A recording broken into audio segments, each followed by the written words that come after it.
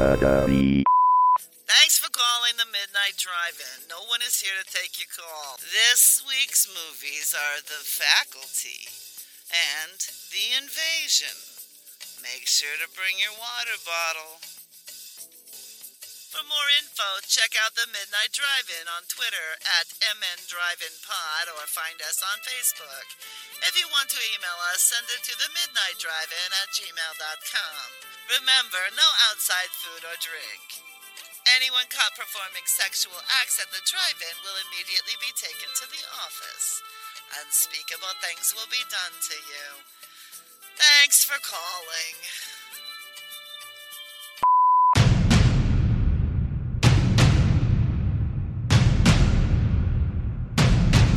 Drive away your worries and cares at this drive-in theater. That's why, to familiarize you with the movie rating symbols which will be used by this theater, we present the following guide for parents and young people. X, no one under 17 admitted. Everyone sounds very enthused to be here this week. Yeah. Basically had a hurry up and do something before the show starts situation. Not necessarily by anybody but myself, but it's still annoying. Yeah, we just had our roof done a little while ago, and insurance is not fessing up nearly as much money as they're supposed to be. So, yeah. It's that kind of fun stuff. I got a buddy who's going through a thing right now where his roof did something like a year ago. And so the insurance company had an option where they just instead of giving him money, they just literally hired the contractor themselves. Mm-hmm. And so he's like, yeah, do that. That way you guys are fully responsible for everything and we don't have to worry about it if there's any problems in the future. Less than a year later, exact same problem calls up and they're trying to act like it's not related. Mm-hmm. And he's like, no, this is still the same problem. And they're like, well, how do you know? And he's like, because it's the exact same thing happening again.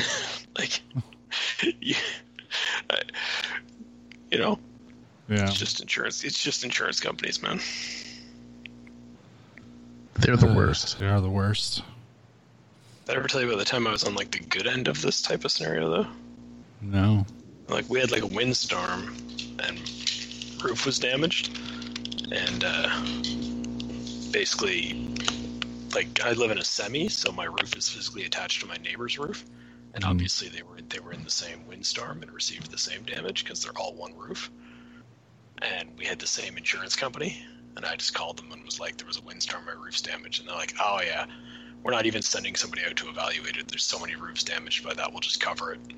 Pay your deductible, we'll cover the rest. And then my neighbor, they wouldn't pay for her half. Oh, Jesus. It's same insurance company, same damage, same day, same roof. And they're like, yeah, no problem. They're like, can you send us a picture of it so we have it for our records? I'm like, yeah.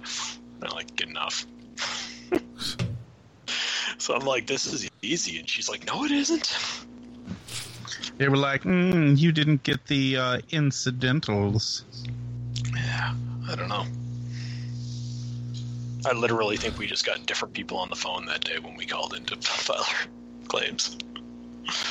Somebody was really mad, didn't want to deal with her bullshit. Yeah. I've actually, to be honest, I've only ever had good luck with insurance companies, so I shouldn't complain. Oh, fuck you, Canada. Because one time I was in a car accident, and I remember going into the insurance company to meet with them, and I had three numbers in my head, my ideal number of this is how much they'll give me. Then I had okay, this is kind of what I expect, and then I had a lower number where I'm if they offer me at least this much, I'll just take it and leave. And if it's below that, then we'll have to be into a fight. And they actually came in at the highest number, so I was perfect. Jerk. I'm just kind of telling you these stories to be mean. I hope you know that. Yeah. Well, I'm finding that home insurance stuff is way more of a giant pain in the ass than car insurance stuff. I've dealt with car insurance stuff, and it was oh yeah, here you go, and they just give me a check, and I go deposit it, and it hasn't been a problem. This one, they sent me a check, but it's made out to me and my mortgage company. So in order to cash it, I have to go get a stamp from my mortgage bank. And the nearest one is like an hour away. Awesome. And, I can only go when they're open. Did they sell it to Wells Fargo or something? USA Bank. Yeah. I was going to say, that's the thing that drives you nuts is that they can sell your mortgage to another bank. So, you go to a local bank and then they sell it to some fucking bank that there aren't even branches in your state. Yeah. No, my mortgage lady told me more than like 95%, they're going to sell your mortgage to somebody else. Just a heads up. I'm like, oh, okay. So it wasn't a surprise. But it just sucks. It's like an hour away. So I had to take time out of one of my days when I'm supposed to be working. Which, I wouldn't have been working anyway, but it's still annoying. Yeah, I was going to say almost no banks hold mortgages. Almost none of them. Yeah. So yeah, to drive an hour for him to go, oh yeah, everything looks in order, and then literally put a stamp on my check and then hand it back to me. Took all of 5 minutes, and then drive back an hour the other way. And I'm going to have to go do it again when my second check comes in. Yeah, owning a house is great. Don't ever do it. You guys know we have a better banking system than you up here, right? So we don't have all Oh, these problems. I'm sure you probably do. So Because everything's better. We just have like 4 or 5 giant banks instead of a whole bunch of little ones. But then the government actually regulates them to prevent them from causing too much trouble. So it's a good system. I'm just pissed because your country people won't let me come live there. That's it. The podcast is over. Fuck. We got too mad at Doug for his perfect country. Well, here's the funniest thing. Canada is also kind of shit, but Canada is so much better than us that their kind of shitty country looks really, really good, and that pisses me off more than anything. Yeah. You know what I mean? It's not like they've got Finland's test scores or Germany's work protections, or you know what I mean? Like they're a second class first world country. It's just we're a first class third world country.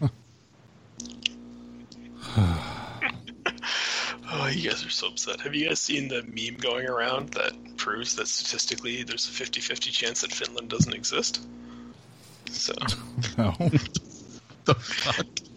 It's just based on population and how small a percentage of the global population they are. They technically fall within the normal error range for censuses.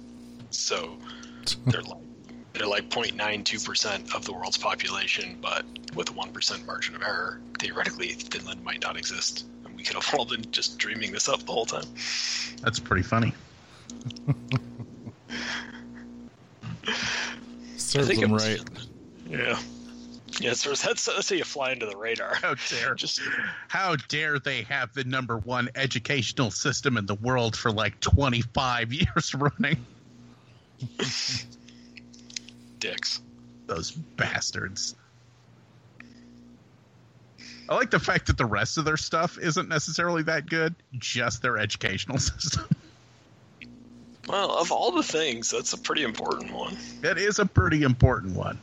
But they pretty much consistently blow everyone out of the water on test scores, which is ironic because they don't do standardized testing. Well, because standardized testing doesn't work. It's not a good system. Right. It's idiotic. It's not a good way to teach people. Yeah. You know what is a good way to teach people? Fucking jam a goddamn parasite in their fucking head. Make them kids behave. You're jumping one movie ahead. Yeah, we're supposed to start with the direct remake of Invasion and then go to the other one. That's fine. But I'm just more excited to talk about the one that doesn't suck. Well, yeah. But since over chat you did say you had positive things to say about Invasion, why don't you tell us about it? I have very limited positive things to say. I think that's going to be a theme. It's a remake of Invasion of the Body Snatchers, only instead of pods, it's a virus. Yeah. I mean, that's it. I mean, the plot in this one is a little more of an action movie than the other ones have been. Sure. Especially in the last third of the movie, after all of the insufferable parts of the movie are over. I should say, I guess the first thing we should talk about is this movie actually has kind of a great cast. Oh, yeah. On paper, delivering what is quite possibly the worst script ever. Well, it's not just the script. There has to be something in the directing, because there's no way that these actors all consistently gave these poor performances. I suppose somebody was like making them. Yeah, I think where they fucked up in this movie is in all the other bodies. Well, in all the other Body Snatchers movie, the trick is that if someone is a pod person, they act like a normal person with a little hint of pod person in there, right? And in this one, they were like, we'll throw everyone off. So everyone's going to completely act like a pod person, and the normal people will throw in a little bit of normal, unstilted conversation. I actually agree with what you're saying. That is a significant portion of the problem. I think the biggest part of the problem is that whoever made this just thought they were making a much better movie, and they were very, very high on themselves. Yeah. And when you try to make high art and you miss, wow, does it turn out poorly? Well, I want to tell you, this is apparently the studio cut of this movie. Okay. Because apparently he turned in, a cut of the movie. They hated it. So they went and did a bunch of reshoots and then edited together whatever this was. Because there are two directors listed, and I think like one's an American director and one's a German director or something like that. So I don't think they worked together. Like, no. The German was I think the one that was, the one they had hired for this movie, and then they hated it. So then they hired the other guy to come in and do reshoots, and then he has made good movies. I've only seen I think one of his other movies, but it was really good. It was called Das Experiment, and it was about like the whole Stanford experiment thing. And then he made like a Hitler film that people really liked that I never got around to seeing. Yeah. So is that the one that's memed? I believe so, yeah. The one that everyone just changes the subtitles on Hitler screaming about random things. Yeah, I think that's that. So, but I mean, I don't think that that's what you should judge it on. I've heard it's an excellent film, so it's maybe this is one of those scenarios where like he was doing something and the studio didn't get it and tried to fix it and was unable to. I don't know. Part of it, like, sorry, go ahead. I was going to say, you guys do agree, right, that the last third of the movie, once everyone is pod people, then it actually almost turns into a tolerable movie because you're like, yeah, but they're supposed to be acting weird. I don't know. Honestly, the movie wasn't salvageable for me by that point. I would say there's the scene where they're like, because they do that stupid, and you had warned me, Brian, that the editing was bad. Yeah. And so there's the scene when they finally get to the one where I'm just like, this is where I lost it, is they're in the police car and they're driving, and they keep cutting back and forth to them like ramming through things, and then cutting back to them driving up to ram through the things, and he's telling her, okay, now you get out of the car and then I'll catch up with you later. And then then they show a little bit more of the ramming through things, and they keep going back and forth. And I'm just like, I can't fucking deal with this. And they do that a couple times, and it's disorienting. Yeah, like they go... Not in a good way, though. They show him ram the same thing like 3 times, and each time they cut back to part of the conversation they had before the ramming. And at this point in the movie, it had been a while since they did any of this weird editing, so you're just like, why is this suddenly happening after, I don't know, maybe an hour of just normal film editing going on? It's just like, what the fuck are you doing? Well, I was going to say, in addition, they do that thing where they flash back to something happening that's supposed to be like a reveal, but you're like, yeah, we already fucking saw that. Like, I don't. Yeah. Like, it flashes back to, like, the husband doing something weird, and it's like, she's been suspicious that he's a pod person since 10 minutes into the fucking movie. What fucking point is there to go, oh, he's a pod person? No shit, he had a house full of creepy people trying to kill you. Yeah. What about the part where they, like, just speaking of the whole husband and how poorly that was handled, they have her, like, get a phone call from the husband, and he demands to see his kid, and she's got a copy of, like, the legal visitation agreement thing on her desk, and then they cut back to show that he hasn't been around for a while. And it's like, you just told us that, and now you're doing a flashback to tell us the exact same thing again in a mildly different way. Yeah. And then, within that is, like, cuts to, like, her talking to her lawyer or some nonsense. It's just like, that's the first thing. I'm just like, this thing is all over the place. I don't even, like, this is completely, like, unnecessary jumping back and forth in time. You could literally just have him say, yeah, the divorce sucked, but I need to see my son. And that would have accomplished everything they just did. Yeah. With, like, that weird group of editing. I don't know. And I don't know. And like, the messaging there, too, was extremely frustrating to me. Like, they were doing the sort of, like, woke filmmaker thing where they made the lead character the female and stuff, which is fine. Like, I don't have a problem with it, especially if it's Nicole Kidman. I anticipated a good performance from her. I didn't get one, but I thought I was going to get one. But when they do the whole thing where, like, the dad is demanding to see his kid and they act like he's the bad guy for doing that, and then it turns out he really is the bad guy because he's a pod person by the time he gets to see his kid, I'm just like, that's not cool, man. Like there's a difference between trying to, like, do the bit of the women's right thing by converting the main character into a female. Fine, you did that, but then you don't need to make the dad a bad guy for wanting to see his child. Like, that's the only crime we see him commit, is asking to see his child, and somehow that makes him the villain of the piece. It's like, come on, man. Yeah. It was terrible. Can I ask you guys a question about Daniel Craig's character? Sure. Was he trying to hide his British accent and failing, or was he intentionally speaking that way? Like I said, I just assumed they did that pod person thing. They were like, behave like a pod person, Daniel Craig. He's like, but I'm not. I don't turn into a pod person till way later. They're like, yeah, but we need you to pod it up right now. Yeah, I don't know. I have no idea. Okay. All right. So if you guys don't have an answer for that question, how about this question? On a scale of 1 to 10, how fucking pretentious is it to have a whole scene in your movie where it will only be entertaining to the audience if the audience is familiar with Czech and Russian international relations? Keeping in mind that the movie is set entirely in America.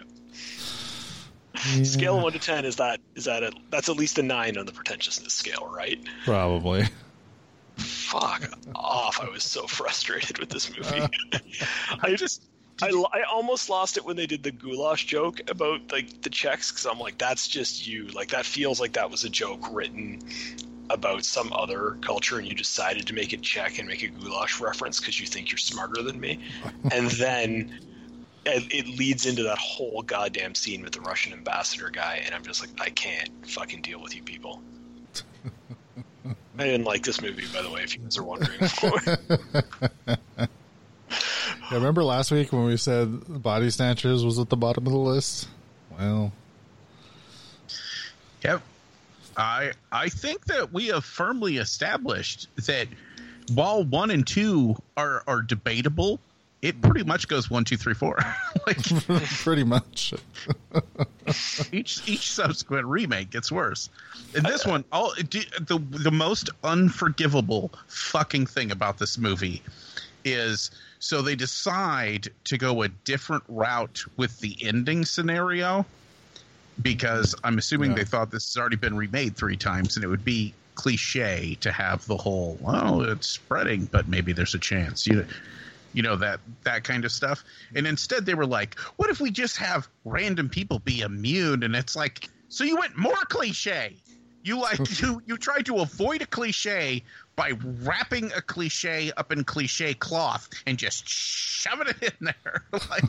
Well, how about, okay, so I understand what you're saying, and I don't want to take away your criticism of the film, but I want to add on to it by saying, how fucking annoyed were you guys when they're like, they figure out that one lady had like that one disease, and they're like, oh, she had that disease, and that's why she's Nancy immune. Cartwright, by the way, a little fun connection to the 78 one. Okay. But how? Doug doesn't care. I don't want anything fun about this movie. No, there were some references to the 78 film, and I thought that at first I was like, oh, that's kind of fun. But then the movie happened, and now nothing's fun. Totally. So, but my point was, so they go through that whole thing where they're like breaking into the office, so that's where we get our scene of them trapped in the office, which is a reference back to like even the 50s version of the story and all that. And you're like, okay, I see what you're doing here, and then they're like, but we don't know how to find that woman. And she's like, wait a minute, my fucking kid had that same disease. Let's make the rest of the movie about me finding my kid because he had that same disease, and oh wow, wouldn't that just be convenient? And it's like, are you kidding me? Like, are you kidding me? You went through all of that to prove that woman was immune just so you could make it about finding your kid instead? Mm-hmm. God damn it. Just because all of a sudden you suddenly remember that he had the same disease. And it's literally like... Did you notice that they shrug her off, too? It's the weirdest fucking scene in a movie I've ever seen where they're like, my kid also had that. And they're like, oh, good. Then we don't have to save that bitch. It's like, that's basically their reaction. It literally is. And then, like, even when they clip to, like, the scientist guy, which is another... he's another good actor that gives a bad performance in this movie. I forget his name off the top of my head. But, Jeffrey Wright. Yeah. So he's another guy that is generally pretty good, that is not good in this. When they cut to him, he starts using like medical terminology to explain why they can just write that bitch off in Noah's terms. He's like, oh good, we have an alternative source. It's like, no. Don't just concur with their decision to let that lady die. There's all sorts of there's more than one moment in this movie where they basically do the same thing, that where she's walking through the train station and she sees that kid crying for help and she's like, yeah, fuck that kid, I'm going to get my kid. Fuck you. If I'm going to save one kid, it'll be mine, thanks. Right. You have no genetic connection to me, so I feel no need to assist you in any way. Oh man. Do you guys want to know what the worst scene of the movie was, though? All of it? The ending where they replay the Russian guy's words while she's watching the TV. No, that didn't bug me too much because I was already not paying attention. Oh. But the scene that I was just like, are you fucking joking, is when they do the whole thing where they film the outside of the dad's house and the kid and his friend are outside playing, and you zoom right in on them and it closes right up close to them, and they both got their PlayStation portables out. And the one kid just goes, something weird about my dad. The other kid goes, yeah, mine too. And then one kid gets up and walks in the house, and that's the whole scene. And I'm like, what the fuck? What did you just set up? Something was supposed to happen, right? And nothing fucking happens. And I'm just like, this is so stupid. And I'm just thinking, like, I don't know if they thought they were doing some commentary about how the kids wouldn't notice because they're busy on their games, but it just came across as so dumb to me. I didn't like this movie. Arguably, the best performance in this entire movie is given by the little orphan Asian kid. He's the only compelling. Whenever she opens that bathroom door on the is she on a plane or a train? I can't remember. Train. I think it's a train. Train, yeah. But she opens the back, and he's standing there, and he's like, "I'm your family now. Come on, it's done. Fuck you. Let's go." And you're like, yeah, little kid, you're the best thing in this whole movie. That was actually kind of creepy and compelling. Yeah. I'm rooting for you. And then later she smashes his head into a bedpost. It doesn't work out too well. But you know what else I noticed about this movie? Because you're saying you're rooting for the bad guy in that scene. when we finally get the moments where the pod people have her surrounded, and they're just like, they're literally explaining to her that they are producing world peace and that humanity basically is terrible. And then basically if you let them take over, that everything we say we want out of life will get, like there'll be no more hunger and world peace. And we can literally see on the TV as like world leaders become pod people, they're signing peace deals between all these like weird countries, like, and you're just like, okay. And now where's the counter argument from the humans? And they don't really provide one. So like they literally, it's just, they're like, they explain why all the advantages to becoming pod people, and then they're just like, but inherently, because they're the pod people, they must be the evil ones, so we don't need to explain why they're wrong for doing what they're doing. And I'm like, oh, that was a really solid argument. Like when you see the Koreas and like I think they show India and Pakistan having like peace, and you're like, oh, that's actually, maybe give a little bit of ourselves and become pod people so that we don't have to have nuclear war. It's pretty good, actually. I mean, really, the only moment in the entire movie that the pod people are in the wrong is when they get to the point of where she's talking to Daniel Craig after he gets podded, that because the child is immune, they're going to have to kill that kid because there's no room in their society for, you know, the dissenter. And that's the only one, because that's the evil utilitarian aspect, you know what I mean? Where sure, yeah. It's okay to kill one person if everyone else is happy, and that is a morally bankrupt, idiotic statement. Sure, but I have two problems with that. Number one, they don't really explain why they have to kill that kid, because he's immune, but he's not capable of harming the rest of them in any way. And then secondly, I would say, how does that make the people who are killing them just for being whatever aliens are no better, right? They're just, you know, they're gonna kill hundreds of people to save that one kid. So how is that really? It is kind of a there's a difference between killing out of self-preservation and killing out of assimilation. Those are not the same. Morally, they're not the same thing. Yes, that's asking a lot of this movie. Yeah, I think this movie, though, by its nature, lends itself to this level of questioning.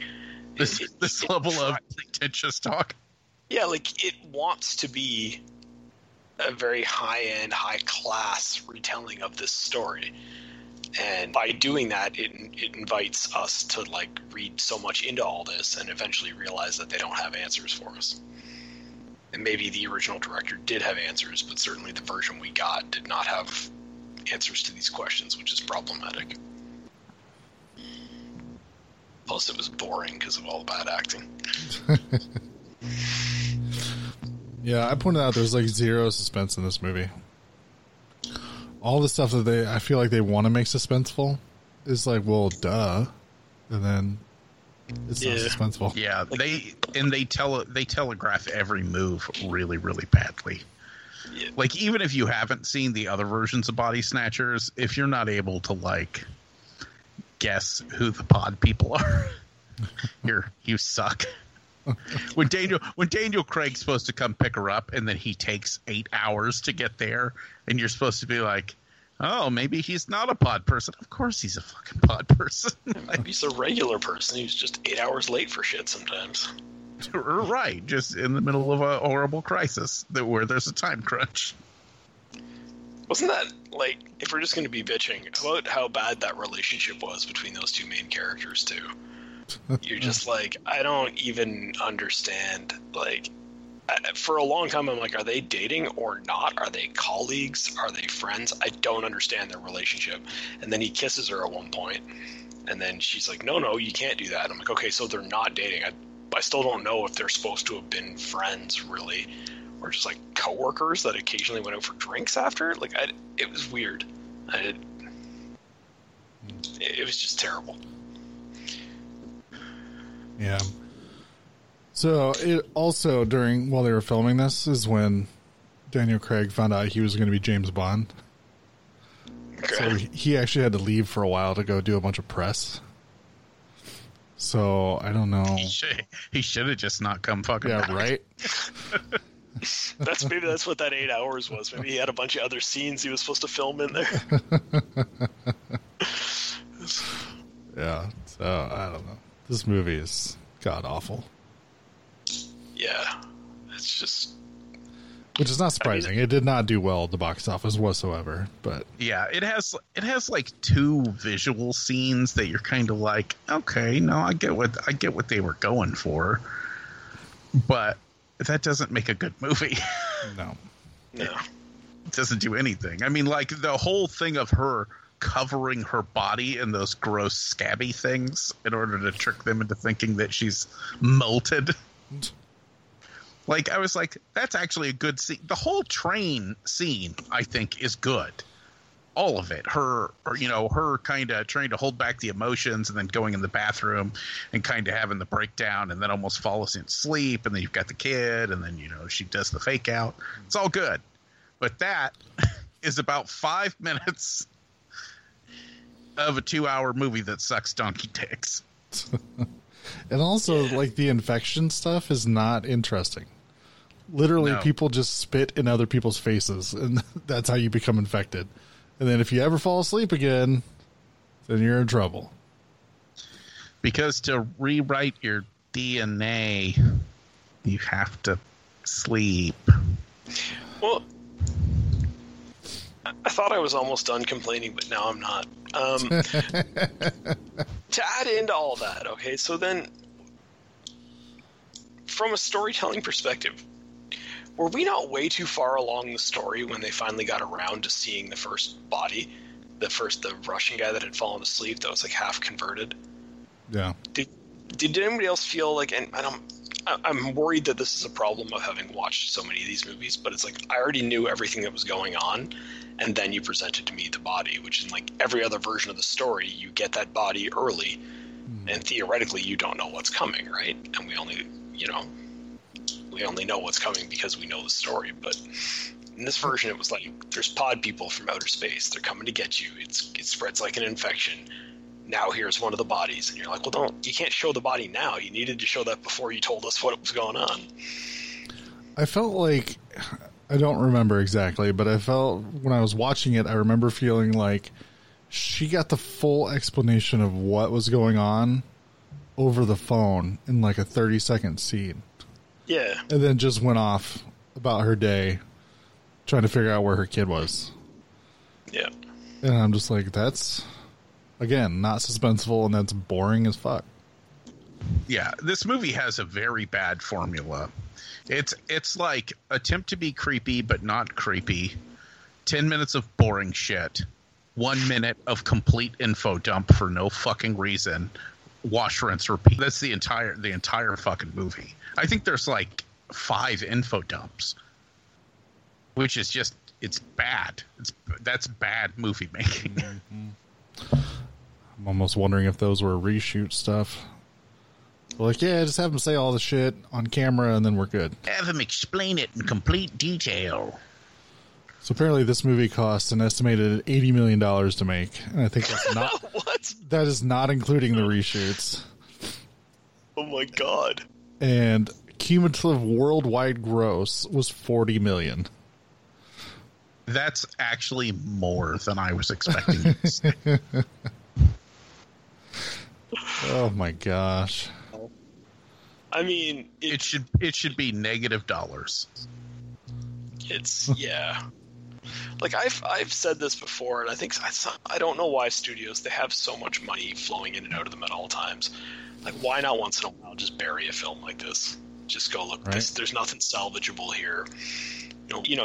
By the time you put the money into the reshoots and then add a marketing budget onto that, they didn't make a penny off of this. If they had just thrown out the prints and just said, oops, it would have been better for everybody. I was going to say, but occasionally they do bury movies, and then you're just left wondering, what the fuck happened to that movie for the rest of eternity? Like, do you guys remember the Red Sonja movie that was supposed to come out? It was done. What the fuck happened to that movie? Oh, I heard they didn't even start filming it. They had, I mean, as far as I understood it, wasn't it like a month before it was supposed to be released, and they canned it? No, I have no idea. Like I said, it was weird. It just vanished, and they just stopped talking about it. They didn't like make a big announcement like, "Hey, we're getting rid of Red Sonja." They were just like, "Take down those posters." That wasn't a thing. That wasn't a real thing. You're remembering incorrectly. So I just looked up. It had something like that. Mm-hmm. So the budget for the 93 Body Snatchers was $13 million. Yeah. Cumulative worldwide gross that apparently it only opened in the United States, from what it looks like, was $428,000. What? So that's not a good return. Didn't we decide this was maybe like a cable movie, like HBO or something? I don't know. That would make sense if it was that's it only opened in had minimal screenings or something. Because I remember everyone talking about that movie, and that wasn't a movie that nobody saw back in the day. Maybe everybody saw it on TV, but it wasn't that they didn't see it. Let's see, 78 Body Snatchers was $3.5 million, with the $24 million worldwide gross. So. Seems about right to me. Yeah. Those numbers always make my head hurt. The amount of inflation that happened from 1970 to 1985. Oh, sure. It's like, I don't know. Like I said, it almost, you're like, wait, I don't understand. How did the prices go up that much in fucking 10 years? How did a fucking movie making $24 million be a success in 78? That doesn't make sense. But right. Then the original 50s invasion of the Body Snatchers budget was $417,000 estimated, and they must, I don't know, there's some counting error because it said it made $2,000 cumulative worldwide gross, so they don't. That doesn't seem right. Yeah, they don't have all their facts there, but yeah. So I would say the invasion is the worst return on investment. Yeah, that's good. I was going to say those inflation numbers. I always tell people in comic book terms. 1930s, a comic book was 10 cents. By the 1960s, a comic book was 10 cents. By the 1970s, a comic book was 30 cents. And by 1990, it was $4. What the fuck? What the fuck happened in there besides Ronald fucking Reagan? Well, Wikipedia says the box office for the original invasion was $3 million. So okay, that makes more sense. Yeah, that feels a little better because that obviously was a hit. Yeah, or else we wouldn't still be talking about it 60 or whatever years later. Yeah. End of discussion on Body Snatchers. Watch the original one. Watch the 1970s one. If you're feeling froggy, watch the 90s one. And don't fucking watch this trash, because this is trash. Yeah. I would give a solid recommend to any of the original three. I would probably put the 78 version at the top, and then the 50s, and then the 90s. Yeah. But I didn't hate the 90s version. There was lots of fun to be had in it. And certainly, having watched that and then watched this and gone, oh, at least that one was fun. If nothing else, you know what I mean? At least, when the things invaded, it was cool looking. This one has scenes where somebody tries to tell her that she's holding, latex. And it's but it's alive. Oh, well, then I guess it's not latex. That happens in this fucking movie. Right. It has a vein in it, and we've seen it move 3 times. Yeah. Probably latex. Ugh. Yeah, this movie's awful. But Doug, I know you were worried about watching this next movie because you were hoping it was going to hold up. But why don't you run down The Faculty? The Faculty is, to some extent, it's another retelling of the same story. This time it's a very hip and happening high school in 1998 Nerdy kid finds something in the football field. It turns out it is a parasite that is invading people and taking over the school, body snatcher style. Although, as Noah will point out momentarily, it's more technically a puppet master style. And the kids, including the local drug dealer, have to figure out how to stop it. But luckily, the drug he's selling, which it turns out is not actually an illegal drug, he's been conning them, so he's not a bad guy after all. But it stops luckily it stops the aliens, so they're able to put a stop to everything. And then the one alien turns into a real giant, crazy looking thing so that the Lord of the Rings kid can stab it. Is that a plot description? No, that's good. So Noah, I know you were super excited. Yeah, I was going to say, this movie is called Before They Were Famous, the movie. So many people in this movie. In addition, it's called Before They Were Accused of Assaulting Women, the movie. All right, let's get that part out of the way. So go through the list of people in the movie who have been accused of assaulting women. We don't need to mention Josh Hartnett's haircut. It's its own separate assault on the human species. Yeah, I was like, whoever thought that was a good look? He looks Just like a guy that hits his girlfriend. He literally is the only human being to ever have that haircut, and he had it for like 5 years, and they made him famous during that 5 years for some fucking reason. Couldn't have just been famous later. I don't even know. I think I would have a hard time listing all of it. I couldn't believe that I was sitting there going, oh, yeah. Oh, no. And then they got to the point where he's in the bathroom, and I was like, is that James fucking Masterson? How the fuck did they squeeze James fucking Masterson into this goddamn movie? Danny Masterson? Danny Masterson. Thank you. So he was one. I saw Harry Knowles, who had his own sexual harassment scandal. Mm-hmm. And of course, it's a Weinstein joint, so that alone makes it problematic. Those are the only ones I saw. Are there others? I wouldn't be surprised.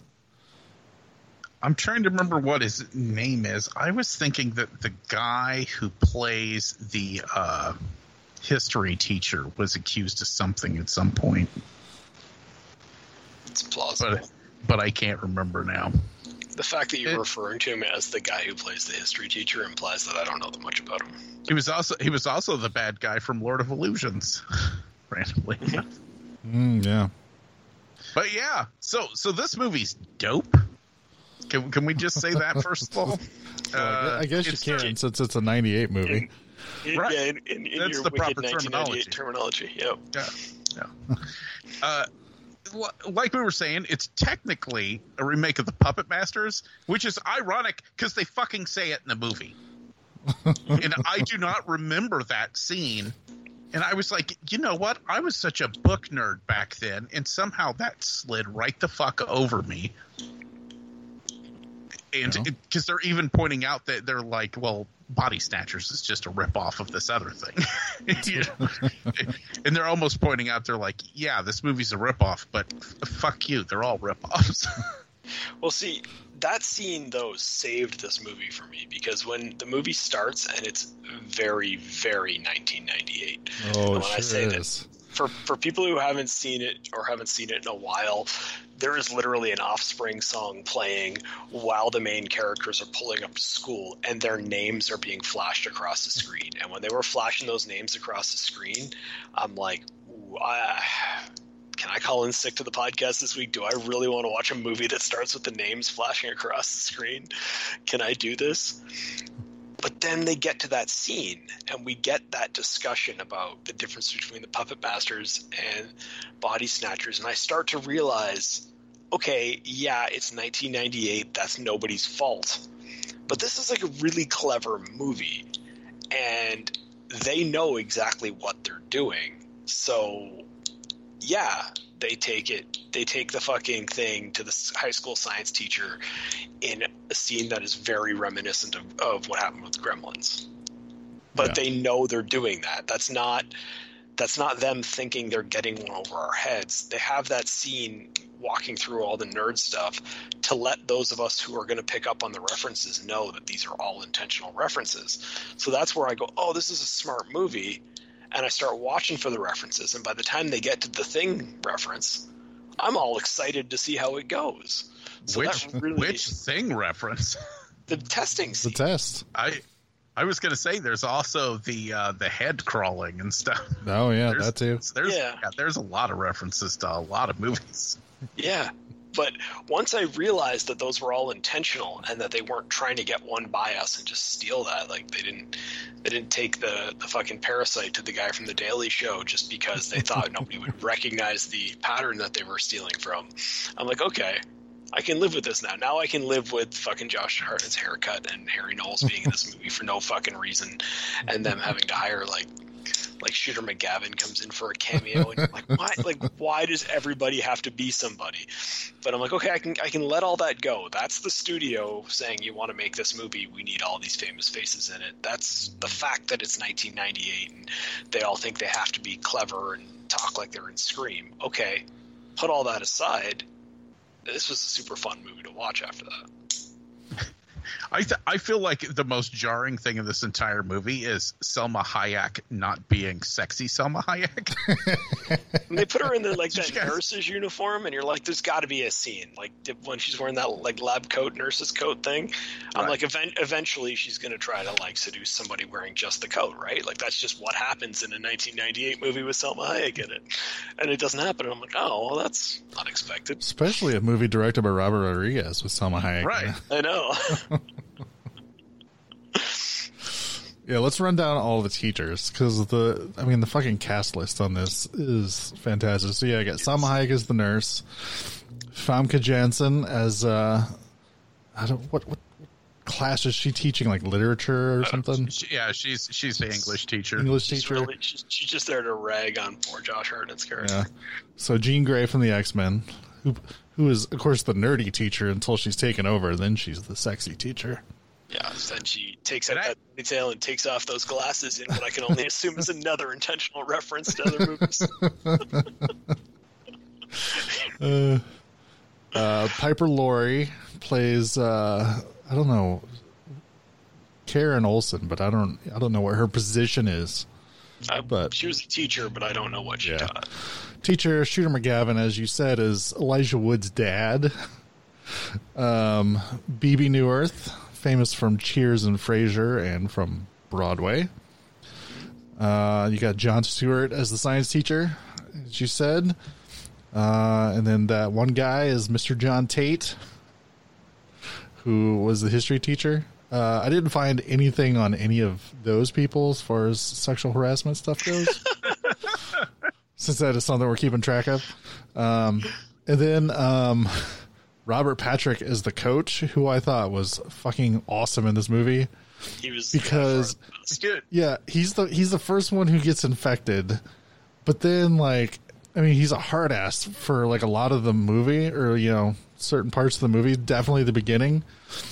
But then later when he's infected and he's sort of doing that weird, I don't want to say it's non-emotional, but it's really like nice. Yeah. So when Robert Patrick's trying to be nice, it's the creepiest goddamn thing you've ever seen. Well, I was talking to Shar about it because she was like, he's really good at being spooky. And I was like, that's because he has serial killer face. He does have serial killer face. I'm just saying, if you put that picture up anywhere and you said that guy murders people, everyone would go, oh, yeah, that guy murders people. Yeah, I definitely think the direction on him was he was told to act nice with the clear intention of having it be creepy, because I'm sure the director knew he'd be creepy if he tried to act nice. And then for the kids, we got Elijah Wood, who's the nerdy kid, obviously. Jordana Brewster, who I think was in a couple of the early Fast and the Furious movies. I didn't really watch them.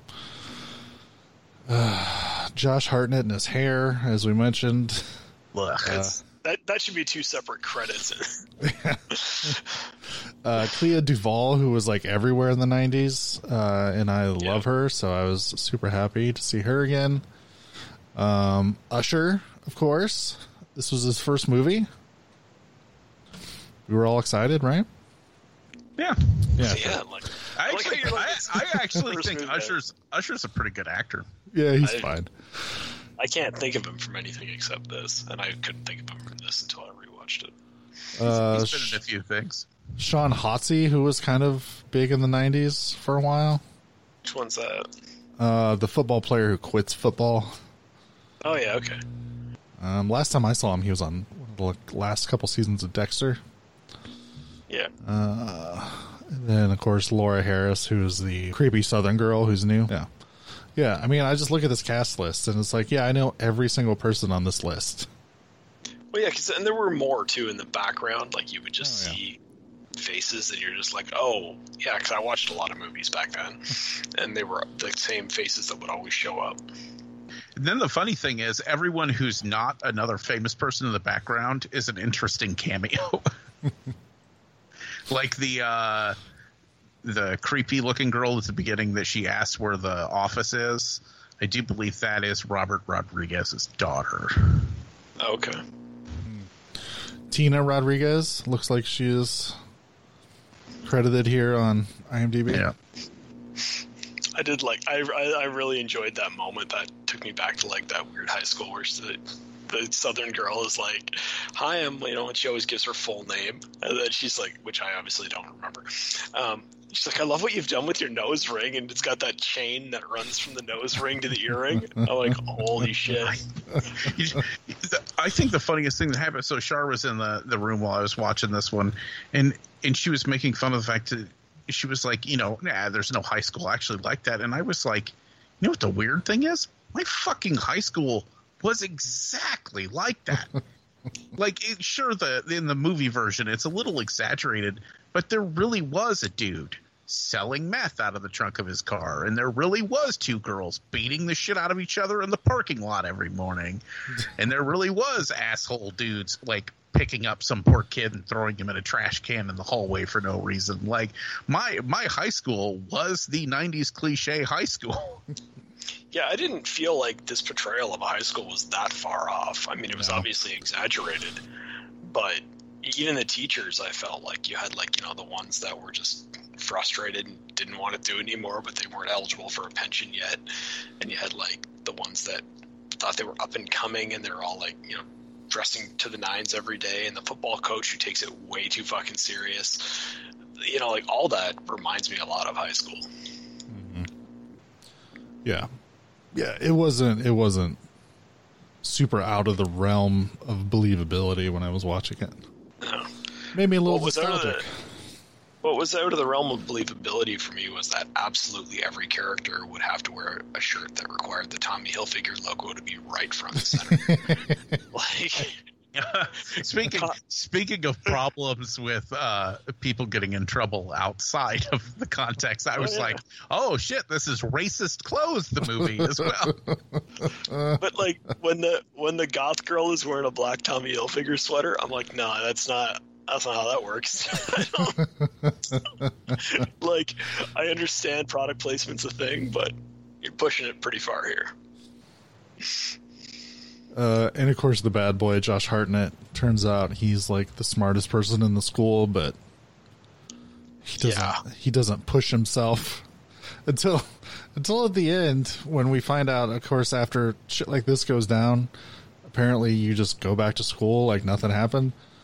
Yeah. And if you're the bad boy who's repeating his senior year and is a genius, you join the football team to make yourself feel better. That part didn't make any sense to me at all. No. I'm just gonna be honest. Like, that was like the one moment of the movie. It was like, which is pretty good. Like, but I was just like, what the fuck is he on the football team for now? I feel like should we call it a pre-credit scene? It's before the era of the post-credit scene. But after the resolution of the movie, we get all those weird little montage of where are they now? Breakfast Club bullshit. And I hate every second of that. I love the rest of this movie.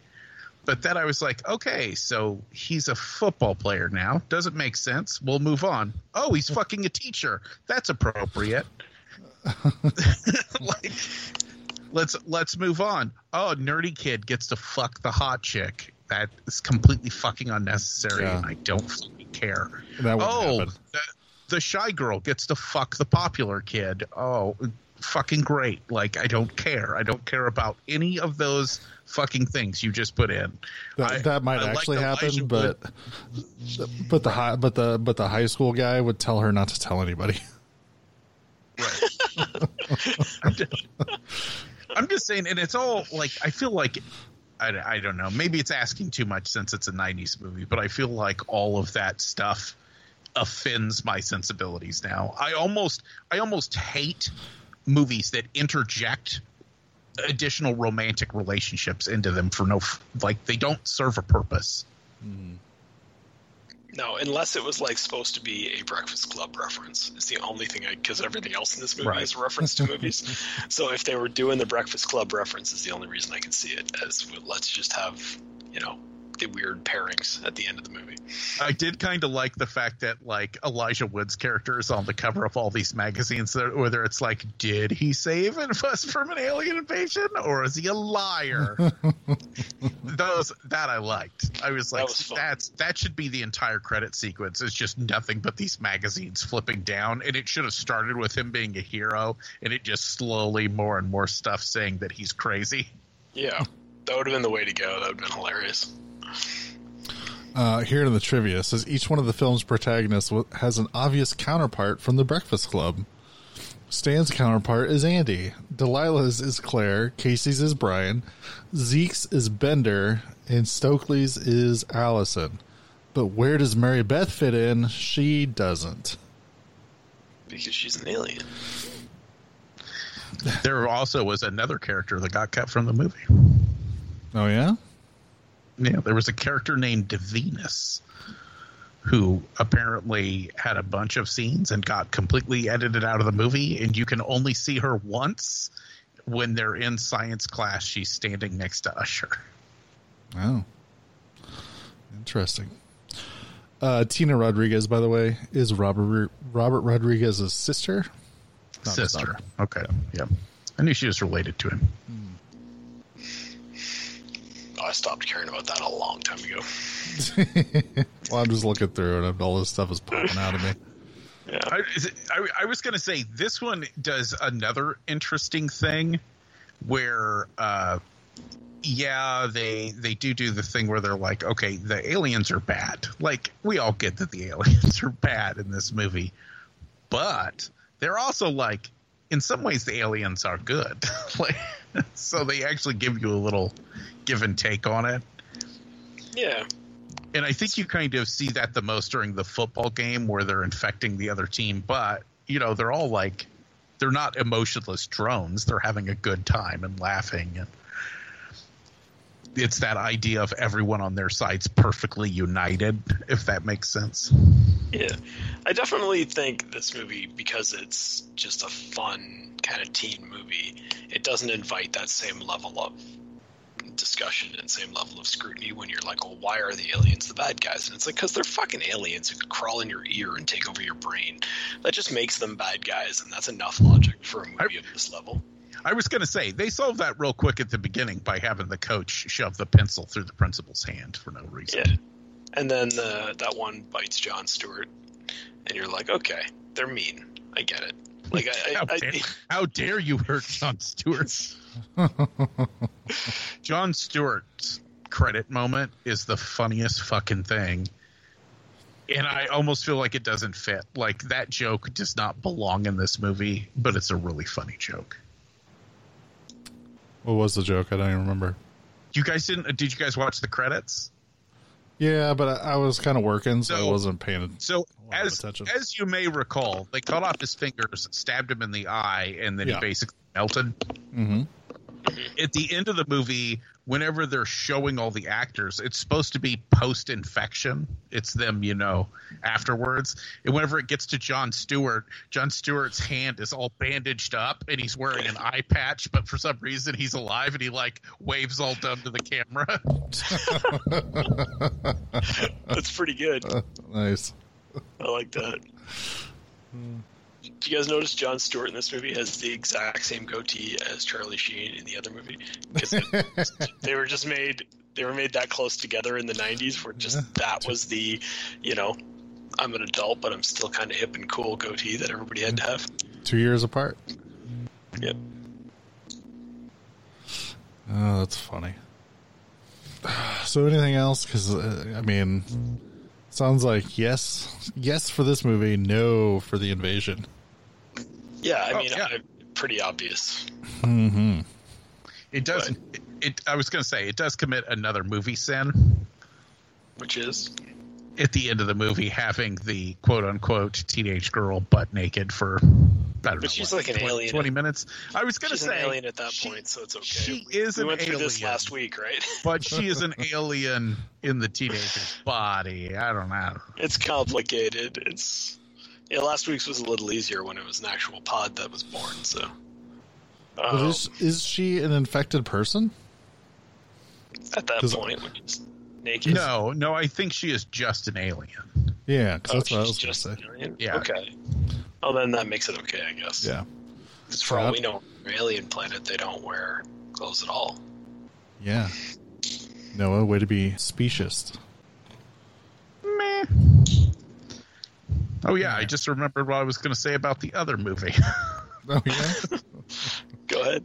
I forgot all about it. There's an interesting thing in the invasion that they do with the fact that they're showing the cops used as a tool of the body snatchers, essentially, which I thought it's interesting and almost politically relevant to right now about how the system meant to protect you can so quickly and easily be shifted into something that just destroys you. Okay, I'll grant you that that's vaguely interesting. However, it's also to note it's in every other movie we've talked about in this entire 4-week period. I think it's more visible in Invasion than it was in the other ones. I think so, because when it was a small town that only had one cop, it was the one cop that became the right. But I'm saying, so you have the cops rounding people up and arresting them and doing it, and at the same time you have the vaccine stations where they're rounding people up and using that to infect you. And I don't know. Like I said, it seems to be a lot more of the system is against you rather than the people are against you, if that makes sense. I don't know, but in the faculty, 1978, they're shipping the pods out of City Hall. Yeah. Come on. In the faculty, they're using the PA system to call the kids down to the office to infect them. I know. It's literally in every one of these movies. I'm not saying that it isn't in the other movies. I'm saying there's a very prominent sequence in the invasion that is a good sequence. Once again, it's kind of like the train thing. Maybe it's 3.5 minutes long in a 2-hour shitty movie. Not enough to unshitty that movie. Not enough to watch that movie. But enough to point out if you did watch it. I would say that all they were doing was building on. They were just doing the modern version of what they were remaking, and it wasn't. I think you're seeing it because of your current political stance. You're seeing it as maybe more important than it is in the film. Well, I think I think that is a thing. It is. I said it's politically relevant. Okay. Rather than a time when it wouldn't be politically relevant. Can I point out that one of the things that was fun about watching The Faculty is that they go and they actually say, because they're like, why would these aliens come to this high school in Ohio? And they're like, well, think about it. If you were trying to take over the world, would you go to Washington, D.C. like they did in Independence Day? Or would you try to sneak in? And then the next day I watched The Invasion and those stupid aliens went right to Washington, D.C. I was like, that other movie is so much smarter than this movie.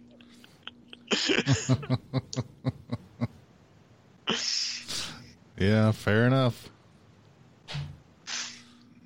I don't think the fact it was intentionally calling out a movie that was made 8 years later, but 9 years later. There you go. Yeah, could have been erased from existence, and I think we all would have been better off. But looking at the times of when they remake Invasion of the Body Snatchers, like the period of time, it feels like we're almost due for another remake. We're almost due? Yeah. Maybe they'll get it right this time. I was going to say, what did you guys watch The Faculty on? Well, I started to watch it on my DVD that I owned, but then fucking Doug brought up how he watched something last week and it wasn't anamorphic, and so it looked all shitty, and so that's what mine did, and I was like, God damn it. And I just looked and I saw it was on Vudu for $4, and I'm like, that's worth picking up for my digital collection, so I bought it. The funniest thing, $4 to rent an SD, $4 to rent an HD, $4 to buy an SD, and $4 to buy an HD. Yeah. Why the fuck have all of those options when clearly... Yeah. So I bought it, and it looked way better on that than it did on my DVD. I watched it through Hoopla because for some reason it's on there twice, so I figured I should watch one of them. It's very, very strange that it's on there twice to me, and I don't understand why. Thanks for calling the Midnight Drive-In. No one is here to take your call. For more info, check out the Midnight Drive-In on Twitter at MNDriveInPod or find us on Facebook. If you want to email us, send it to themidnightdrivein@gmail.com. Remember, no outside food and drink. Anyone caught performing sexual acts at the drive-in will immediately be taken to the office. Unspeakable things will be done to you. Thanks for calling. So what did everybody watch? I have been watching The Floor is Lava. Have you guys seen that? It's fantastic. I've heard people talk about it, that it's a thing, but I haven't seen it. It's dumb. So, have you seen Wipeout? You know the show Wipeout? Yeah. Imagine Wipeout, but instead of like running a straight line obstacle course, it is a large room, and in addition to jumping from thing to thing over bubbling orange water, there's also like an escape room element to it where there's like secret things you can knock over or use or twist or turn and all that kind of shit. And the team who gets either the most people across the room or the fastest if it's a tie wins. And it's dumb and fucking delightful at the same time. It is such a great brainless ass show, and I think I needed that. I needed that so bad. I've been like stressed out at work and stuff, and I was like, oh my God, I don't have to think at all watching this. Like, I could just laugh and watch people trying to jump 6 feet and smacking their face on something. Not severely hurting themselves, just enough to be funny. That's the important thing. I would never delight in the actual suffering of another person. I just want them to hurt just a little bit. And that's literally it. I didn't have time to watch anything. What about you, Doug? Been busy as fuck. I also have virtually nothing to talk about. I haven't watched any other movies this week. The one thing I've been watching is the 1949 Batman and Robin serial. Oh, I decided about time I tracked that down. I actually own it on DVD. Like something I bought a long time ago at Best Buy. Like if you bought some Batman movie, you got that for free.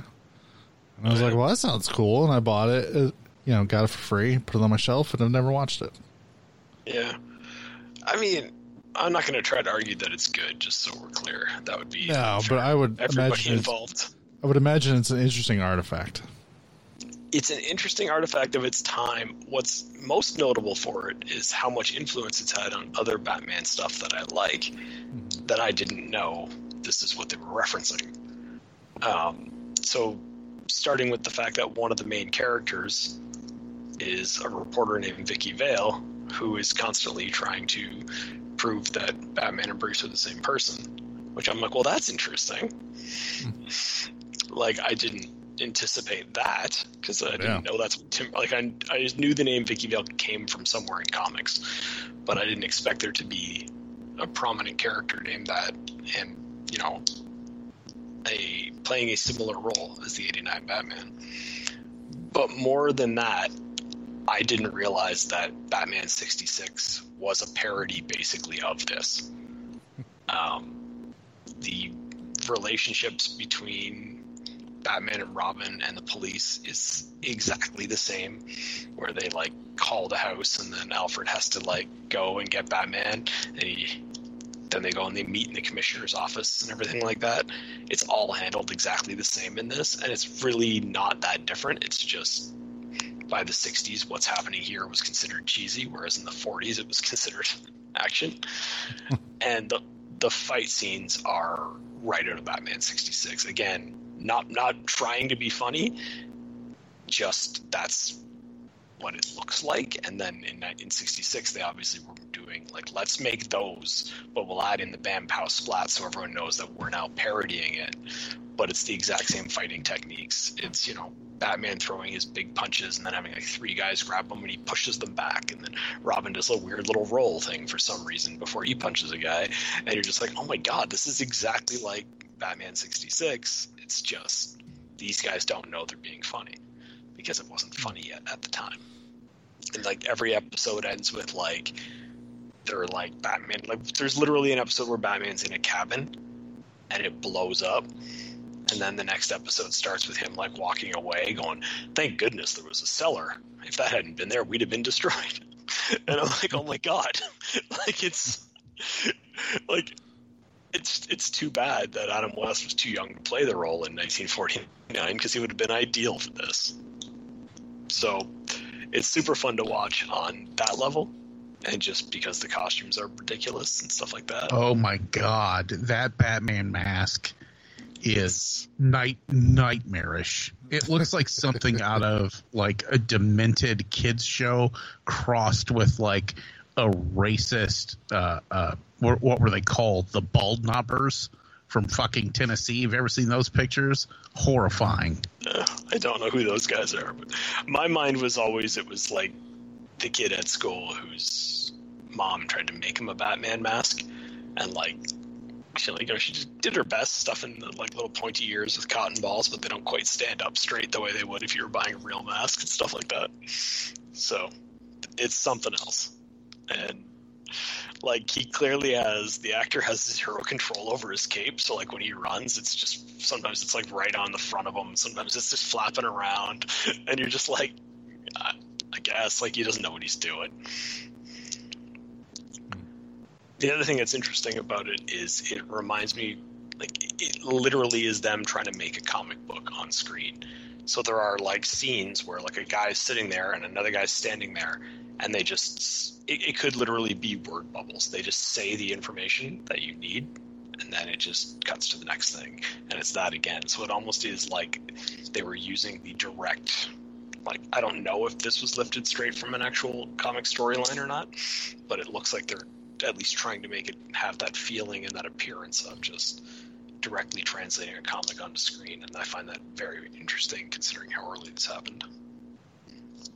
So, I don't know. I'd check it out if you're a fan of that sort of thing. It's like, the episodes are like, some of them are only like 15 minutes long. I think the longest one is like 25, so it's not hard to get through. But you have to pull it off the shelf sometime. Yeah. It is literally like the only thing I've watched this week, so I'm trying to talk about it more. But yeah, like that's it. The only other thing I've done this week is I have posted about our new episode to the Instagram page. Or I posted that I was... Which post is it? Let me double check this so that everyone can check this out later. Yeah, no, it is. It's the post of last week's episode, and there are now 20 comments on it, and they're all from the same guy, and they're in some other language. So I'm a little worried that we've inspired this guy to write a manifesto, and that we'll be seeing him in the news later. So if anybody wants to... Is he from Kyrgyzstan? No, I think he's writing in, I don't know, maybe it's Spanish or Portuguese, something to that effect. And, like, I don't know, it's scaring me a little bit. So if anybody could go to that and figure out what language that is and then tell me what he's saying. Every now and again, there is, like, references to the Tilly family. So he's clearly is talking about the movies somewhere along the way. But I don't know. This is fucking fantastic. If that, so help me God, if that is somebody from Kyrgyzstan, I will fucking burst with joy. His name is Emmanuel. Oh, I shouldn't say his name, I guess, right? His first name is Emmanuel. So I don't think that sounds Kyrgyzstani to me, but I also don't know if Kyrgyzstani is the proper way to reference people from Kyrgyzstan. No, it's not. I assume it's not. They're it's like it's really short. It's like they're the Kurds, not the Kurds, but the I'll never be able to pronounce it right. Interesting. All right. But if anybody wants to go and read what this guy is saying and translate it and send it to us. Time to pull up Google Translate. Yeah, except Instagram's stupid. It doesn't really let you copy that much.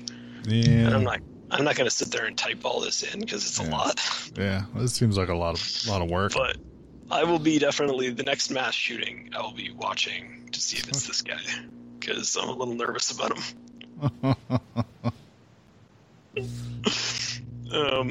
But other than that, I haven't done anything of note. So, what about you, Brian? Have you watched anything? I actually have. Try minimize Noah's message from the chat room on Facebook.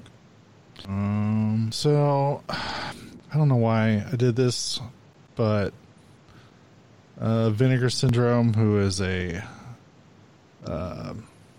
distributor that I greatly enjoy, who restores old movies and releases them for the masses to buy. They had, and even better, they have a fondness for shit movies, which I really love. They do. They released The Uninvited, that one with the cat that gets on the boat. Yeah, that has a monster cat living inside of it. I remember that movie. That movie made me happy. Yeah, so that's kind of some of the top tier stuff that they release. But they have a really big Black Friday sale every year, and they also have a big halfway to Black Friday sale every year. And they just put out a box set of the Amityville movies, parts 4 through 8. And for some reason, my brain was like, you got the first 3. You should just get the last 4. And then you got all of the ones that, are technically in canon. And I was like, brain. I don't even like where this is headed. And I was like, brain, I don't know if that's a good idea. And it was like, just do it. So I did. So I watched Amityville 4, which is Amityville, The Evil Escapes. And this begins the part of the series where it's not about the house anymore. It's about items from the house that get distributed throughout the world and then haunt people. So this one was about a lamp that was taken from the house, and it's one of the ugliest lamps you're ever going to see. And gets mailed off to this old lady, buys it for her sister because it looks so terrible. She's like, oh, this is hideous. It's perfect. I'm going to send it to my sister. So she sends it to her sister across the country. Turns out that lady's daughter and kids, and the daughter is played by Patty Duke, is having to move back in with her because apparently in the 90s, or not 90s, like in the late 80s, like 88, I think, 89. Apparently, if your husband dies, somehow you're never gonna be able to afford to live properly. So you have to go back and live with your parents, even if you had kids. So she moves back in with her mom, and she's going to start going to school or something to get her teaching degree. Whatever. Doesn't matter. And so the littlest daughter, who kind of looks like the girl from Poltergeist, but it's definitely not, because she's not nearly as good of an actress,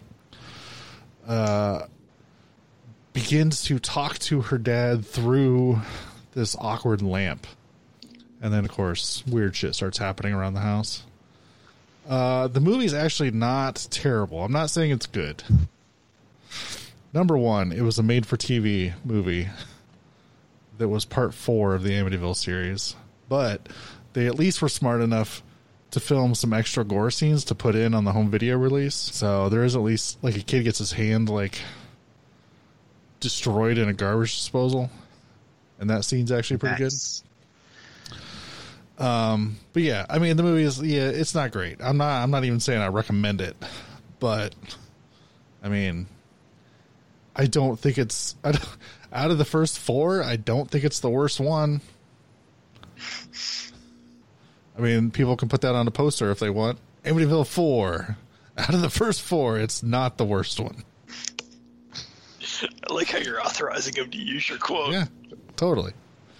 I'm just saying, if you read that, you'd just be like, yeah, all right. I think we can all agree that somehow 2 is the best. Maybe. I'd have to rewatch them. I haven't watched them in a long time. We do have another theme month all set up with the Amityville movies, so yeah, maybe that'll happen sooner rather than later. I don't know. I've been staring at that theme month on our list for a while going, what were we thinking? Well, the other half of the theme seems doable. Yeah. Yeah, we'll see. So that's the first one. I haven't watched the other 3 yet, but they're going to be coming up probably in the next couple months or so as I make my way through the last 4 of the Amityville movies. I know one of them involves a mirror that comes from the house. One involves a clock, and one involves a dollhouse. So, yeah, all very reassuring statements you made there. Yeah. So, and then other thing I watched. So I've been wanting to see the girl in the spider's web, whatever, the girl with the dragon tattoo, the American sequel they did that skips the first couple books and goes right to the girl with the ham sandwich. Yeah, exactly. It goes to one of the newer books that they've written since the author died to keep that money train going. But I hadn't seen the David Fincher one, which I guess this is technically sort of a sequel to, but my guess is they're just gonna not say a whole lot about it, but I don't know. We'll see. But so to catch up, I rewatched the David Fincher version of The Girl with the Dragon Tattoo. Which, I mean, I don't know. It's stylish. It looks pretty. Really long. But probably I would recommend just watching the original because those always seemed way better anyway. But, so yeah, I don't know. The biggest problem with those stories is the complete absence of likable characters. Sure. Yeah. Like, they're all bad. Even the main character who you're supposed to be rooting for, you're like, yeah, no, but she's kind of a douche too. Yeah. So yeah, I don't know. It was worth watching, I guess, but just that riveting endorsement. Well, it just are they allowed to use that on their poster? You haven't been clear about that yet. Sure. Well, it just falls into the unnecessary remake category, which happens a lot. So, but how are you supposed to watch a movie when the people talk with accents? Yeah, right. So I don't know. So instead, let's get Daniel Craig to do his accent in the movie. Make it a little bit more tolerable, I guess. I mean, like, the movie's fine. It's just watch the one it's based off of. I feel like there's more emotion coming out of that movie. And I like David Fincher, so I was kind of excited to see what he was going to do with it. But, like, it's just okay, I guess. That's actually kind of how I felt about it back when I saw it, but that was when it was new, so. Yeah, so I want to see The Girl in the Spider's Web just to see how that is. So we'll see how that goes. Maybe I'll watch that this weekend. But and I guess the last thing I watched, Joe Bob, his season finale was this week or last week. But this movie wasn't even in that. Like, I watched the one from the week before. It doesn't matter. He showed the movie Scare Package, which is kind of an indie horror movie that I'd kind of been wanting to see. It's an anthology movie with sort of the wraparound takes place at a video store, and then each story is kind of a movie that someone has rented or is talking about, and. Yeah, like, it's okay. It's not super great. The wraparound story goes crazy when everybody is fucking kidnapped and ends up in some weird facility about testing how slashers actually kill people or something. I don't know. It's not important. But at the end of the movie, Joe Bob Briggs shows up to save the day as himself. So that was kind of fun. So yeah, I don't know. Like, it's all right. That's too meta for me. I can't do Joe Bob doing a Joe Bob movie. The funny thing is, he didn't even say he was going to be in it. But it was funny because right after his first scene, they cut back to him, and he's just like in the middle of taking a drink. And he yells at the director. The director's name is Austin. He's like, Austin, how dare you? This actor was giving the performance of a lifetime, and you just ruined it by cutting back to us. Get back to the movie. And they just jump right back to the movie. Yeah, I don't know. It's fun. It's not great. I mean, if you like sort of indie horror stuff, it's definitely more of an indie comedy, obviously, if Joe Bob is showing up to save the day as himself. But I think there's some fun stuff and fun references in it. So, out of nowhere, Dustin Rhodes shows up as a slasher at the end. Ooh. I was just like, what the fuck is up with that? But, yeah. Again, riveting endorsement. It's okay. You can put that on your poster. I like how you think they're all just listening to our podcast for poster ideas. They're just like, yes. All I'm imagining is one of these posters that's like a teeny tiny picture and then a quotation mark and then just him hawing down the entire poster, quotation mark, directed by. And that's it. That's the whole poster. It's just Brian going, well, it's not. Here's a brief glimpse of some of the truly fine pictures we've scheduled in the near future. All right, Noah, why don't you tell us what we're doing next week? We're finally not doing Body Snatcher movies as far as I know. Shar was beginning to question how long we were going to do it. It could be like a month, 4 weeks. It's not. I like how we keep saying it's a month, but technically not a month. It was just 4 random weeks. So, because it is available on Amazon Prime in the U.S., and I felt like getting back to some sword and sandal stuff, we are going to do Hercules in the Haunted World and The Arena. Oh, all right. Jesus, I hope those are available here. If not, Doug's gonna be like, I can't find them. I can't watch them. I would be shocked if Hercules in the Haunted World was not available, but The Arena maybe. And that is the Lou Ferrigno one, isn't it? Hercules in the Haunted World. Yeah. I just didn't know if it was part of his Hercules. Actually, that one might not be. 61. I'm going to assume it's not. Nope. It's Reg Park. Yeah, Reg Park. Christopher Lee is the bad guy, I'm assuming. Yeah, I was going to say it's got Christopher Lee in it. See, so you got that to look forward to, Doug. At least Christopher Lee's in it. That's good.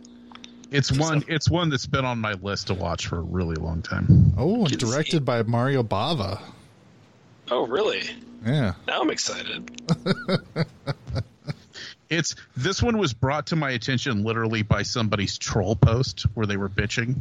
Apparently they did some kind of a midnight screening of this movie with, a horror host and stuff. And this dude did this 20-paragraph rant throwing a fit that there were hipsters there watching it and that they were like laughing at the movie, laughing at the cheesy parts, obviously. And he's like, so fucking disrespectful and they're ruining cinema. And I was like, you can't ruin cinema. Shut the fuck up. Shut the fuck up.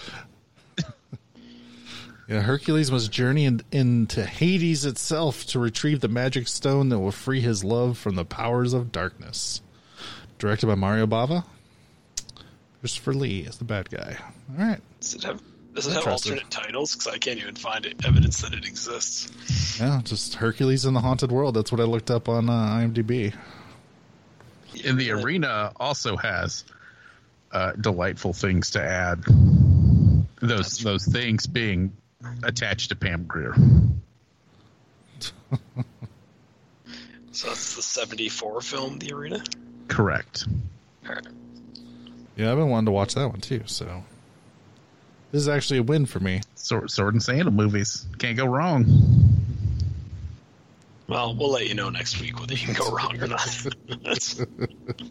I mean, I can't go wrong because with Sword and Sandal movies, it's one of two things. Either it's a good Sword and Sandal movie and then it's delightful and I love it, or it's a bad Sword and Sandal movie and then it's delightful and I love it.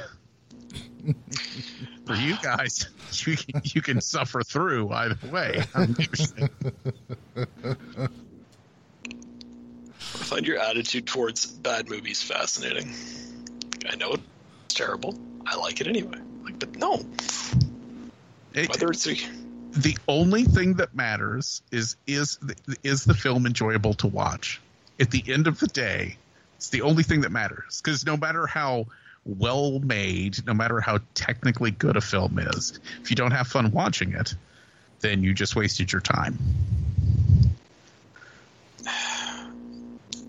Noah doesn't like all bad films. Obviously, The Invasion was fucking terrible. Right. Well, there's a difference. There's a difference between a fucking like boring, shitty movie and a movie that is bad in that strange, whimsical way that is fucking great. Like Troll 2. Troll 2 is the perfect example of one of those movies. It's a bad movie. It's a bad movie in every way that it could be a bad movie, but it's got this delightful whimsy to it that makes it just amazing to watch. I don't know if Doug agrees with you. I do not. Whimsy. All right. I mean, you partially understand it. I do? Yes, because there are bad movies that you also like. I doubt it. I don't know, Doug. I'm sitting here wearing my Chopping Mall t-shirt. You may have a point. Chopping Mall is a piece of cinematic genius, and you all know it. But is it an intentional piece of cinematic genius? Yes, I firmly believe that the filmmakers knew that they were making a cheesy film and that they were successful in doing that. We've had this discussion. I'm sure we've talked about Chopping Mall 1,000 times in this podcast. I don't think so. Maybe we should do Chopping Mall again next month. Okay. We do Chopping Mall month. We find 4 movies to tie it to and look at it from different perspectives each week. Should we get Jim Wynorski on the show and be like, why are you such a terrible person in real life? No. I think there should just be a new segment of the show where Doug watches Chopping Mall every week and tells us if his opinions of Chopping Mall have changed.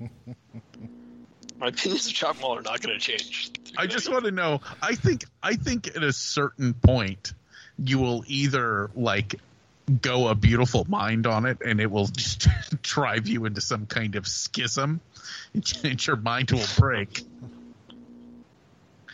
or you'll achieve enlightenment. It's one or the other. I'm sure it's the Enlightenment. I'm reasonably confident. He'll come running in screaming, "You guys!" and at 1 hour, 11 minutes, and 42 seconds is the answer to everything. The answer to everything is right at the beginning of the movie. You put the stuff you want to come to life in a building, you strike the building with lightning, problem solved. If we could just all learn to do that in real life, everything would go a lot smoother. I mean, really, we could just watch Chopping Mall and Short Circuit, the two most perfect robot movies ever made. Oh, shit. Why didn't you pick that for next week?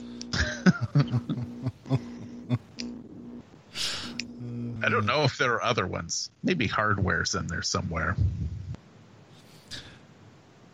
I mean, I don't know. Is there other ones where robots get struck by lightning? I don't know.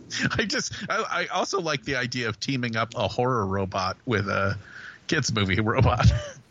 So Short Circuit and Chopping Mall, and then Iron Giant and Hardware.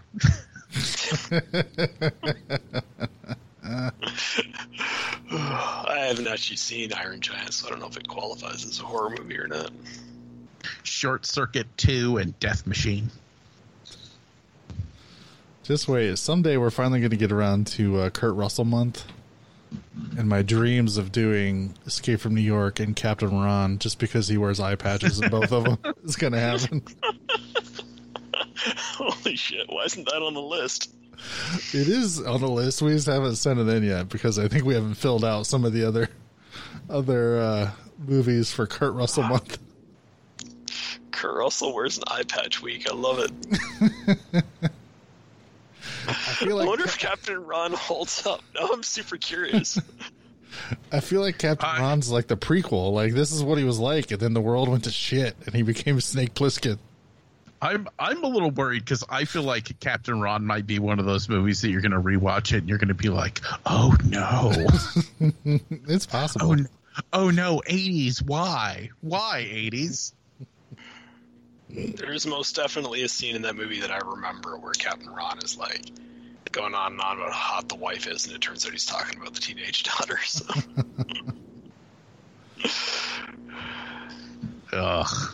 Maybe there's a line of dialogue to point out that she already turned 18. That's supposed to go in the other way with it, like they usually do in the movies we talk about.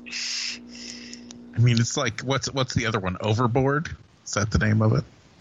Where he basically takes Goldie Hawn, who is a brain damaged woman, and turns her into a house slave.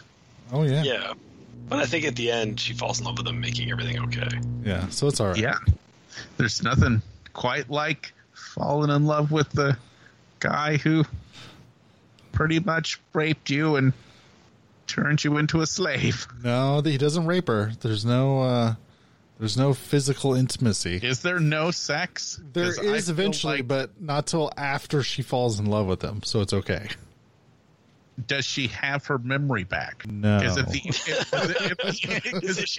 Until she gets her memory back, I don't think it's okay. Yeah, I was going to say, until she has her memory back, it's still false pretenses. This is not good. Yeah. Retroactively, it's okay. Boycott Overboard. What about the remake where she does it to a foreign guy, so it's okay? I think we need to boycott the remake as well. I'm just putting. Yeah, let's just go ahead. Let's just go ahead and say most 80s comedies are pure poison, and they might have funny bits in them, but they are pure. No. You're obviously forgetting about Zapped, where Scott Baio gets telepathy powers and uses it to raise girls' skirts in high school. That's not problematic at all. Yeah. So Zapped That goes on the pile of. That's not good no more. Let's put that over there. Oh, Yeah, we're there's that like far. some. The worst thing is some there's, reasonable room for. I suppose, like I said, there's a whole bunch that it's like, oh no, like movies like Meatballs and stuff that used to be so funny. Now you rewatch them and you're like, this is highly problematic. Come on, the fat guy eats a bunch of hot dogs. It's fine. It's all bad. Oh, Noah's not going to do the show anymore because everything from the 80s is problematic. Yeah. Well, here's 80s comedies in particular had a very bad habit of not only putting the problematic stuff in the movie, but putting the problematic stuff in the movie and then going, look at how cool this is. Which, that's not good. At least in the horror movies, they're like, here's a problematic thing. We killed that motherfucker. you know what I mean? Like, they're like, he's a rapist and now he's in a wood chipper. I think you should start ending everything with, we killed that motherfucker. We killed that motherfucker. It's going to go for great at work on Monday. You guys know what you guys know what sucks for my job?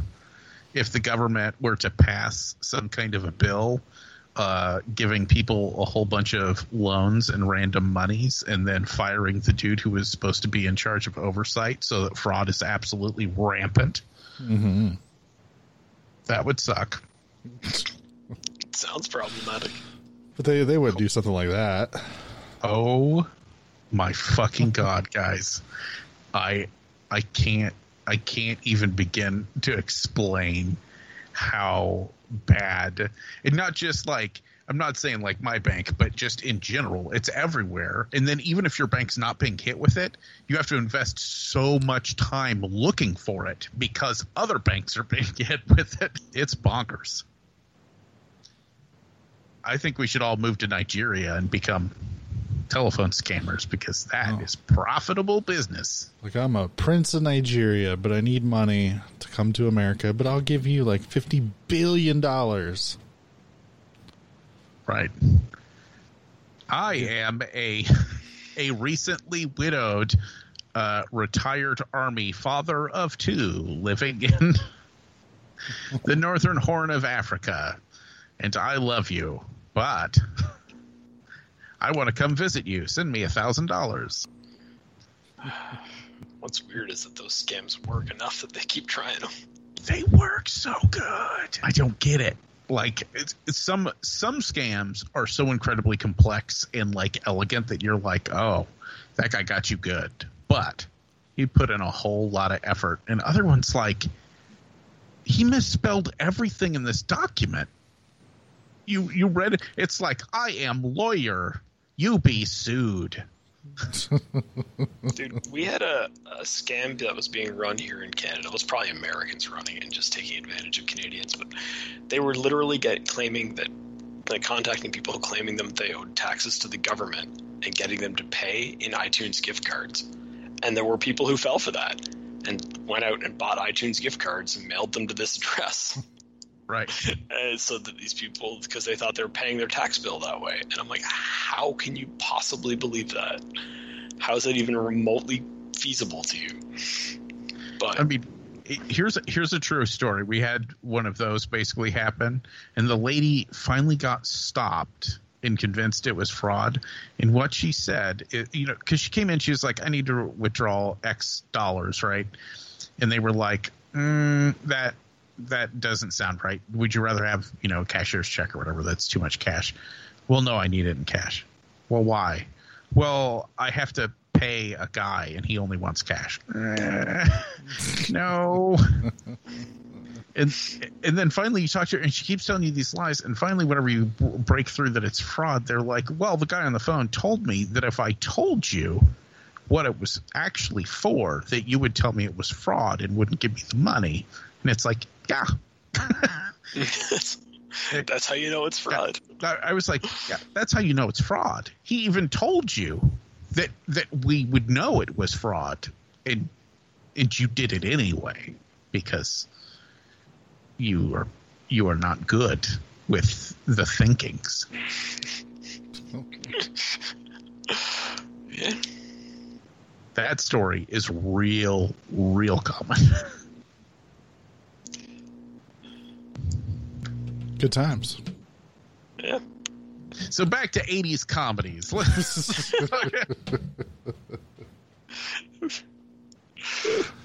Let's talk about the movie Hard Bodies and how it's problematic. Oh, I have it on Blu-ray. I haven't watched it yet. You have Hard Bodies on Blu-ray? Yep, there was a box set of 80s movies for super cheap, and they were all movies that I wanted to watch, including Hard Bodies, because I remember it being on when I was younger, but I wasn't allowed to watch it. Yeah, that's because Hard Bodies is a straight-up jerk-off movie. Like, Totally, I know. yeah. So 100%. Let me pull up, what was the other movies in the box set? Jeez, are they all the bikini movies? Is it like fucking Bikini Car Wash and Bikini Hotel? Because that's the type of quality I would expect in that those box. Are problematic. Like, you're not going to say those are problematic, are you? Well, I don't see. Those get into this weird gray area because I think once something becomes straight up pornography, that it's justified because it is pornography. Okay. Because no matter the level of offensiveness of a piece of pornography, that's like its thing. you know, somebody is into that specific degradation of the human experience, and therefore that is their pornography. Well, what if somebody's thing is cheesy 80s comedies that have inappropriate rape culture in them? Well, once again, it depends. Was it intended as pornography? There's a difference. Yes. I think that is a place where intent is very important. If you intended to make a jerk-off movie, that's fine. You do whatever the weird fuck you want for your jerk-off movie. Now, if you are attempting to make a movie with a broader audience and throwing in all of your weird jerk-off fantasies, now you're being weird. Being weird and upsetting. You don't need to share those things with everyone else. That includes you, Lloyd Kaufman. Calling out Lloyd Kaufman and not Tarantino's foot fetish? That's where you want to go with this? I don't like talking about Tarantino's foot fetish because it's fucking gross. Like, every time somebody mentions it, all that is in my head is that girl's foot in his mouth from Dusk Till Dawn, and I lose my ability to have a boner for a year. Like, God damn it. Like, it destroys my ability to functionally think about sex because I have that burned into my retinas. But it's Selma Hayek, at least. Yeah, Selma Hayek is super hot, but you know what's still gross? Selma Hayek's feet. Quentin Tarantino. And Quentin Tarantino. And Quentin Tarantino with Selma Hayek's foot in his fucking mouth. It's just too bad that she wasn't wearing the nurse's uniform, because then it would have gone full circle. This would actually be a relevant conversation to her topic.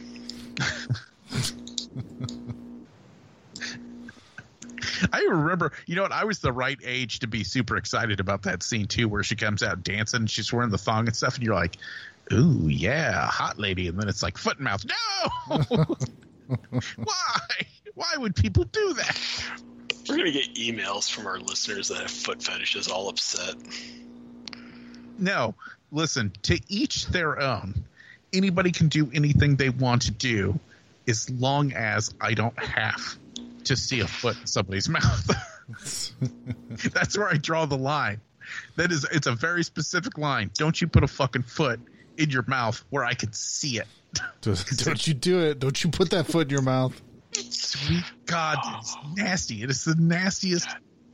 I wish we were popular enough that you would get protested and you'd wake up in the morning and there'd be a bunch of people out there with their foot in each other's mouths, just Oh God. chanting and holding up signs for you judging them. Well, I'm saying don't yuck other people's yums, as they say, and that's fine. I'm not saying it's bad that they do that. I'm saying it's bad if I see that. I'm just saying that, if you go back 20, 25 years, that's what people were saying about homosexuals, is that they should just keep it at home, right?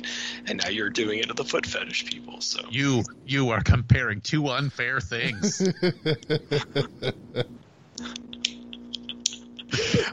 Feet are dirty. You have funguses and stuff in your toenails. Not if you take a small amount of effort to keep yourself clean. You generally don't have that many funguses. Yeah, but you stand on them. What do you get? It doesn't matter if you wash them. Where are you going to step? Like, not every room is sterile. The floor is disgusting. The second you put your foot down, you've got nasty floor stuff on the bottom of them toeses, and then Quentin Tarantino's slurping it up because he's a freaky dude. We've been talking about this for way too fucking long. Oh. All right, I finally found the box set that I bought. Okay. I've been looking this whole time. It took me forever to find it. Toe Suckers 12. It's called 80s Overdrive 6-movie collection, and it has The Legend of Billie Jean with Helen Slater and Christian Slater. So it might be a contender for Slater September this year. I was trying to find a way to add that to the list not too long ago. Little Nikita, which I've never even heard of before I bought this. Looks like a high school kid is a spy type of movie.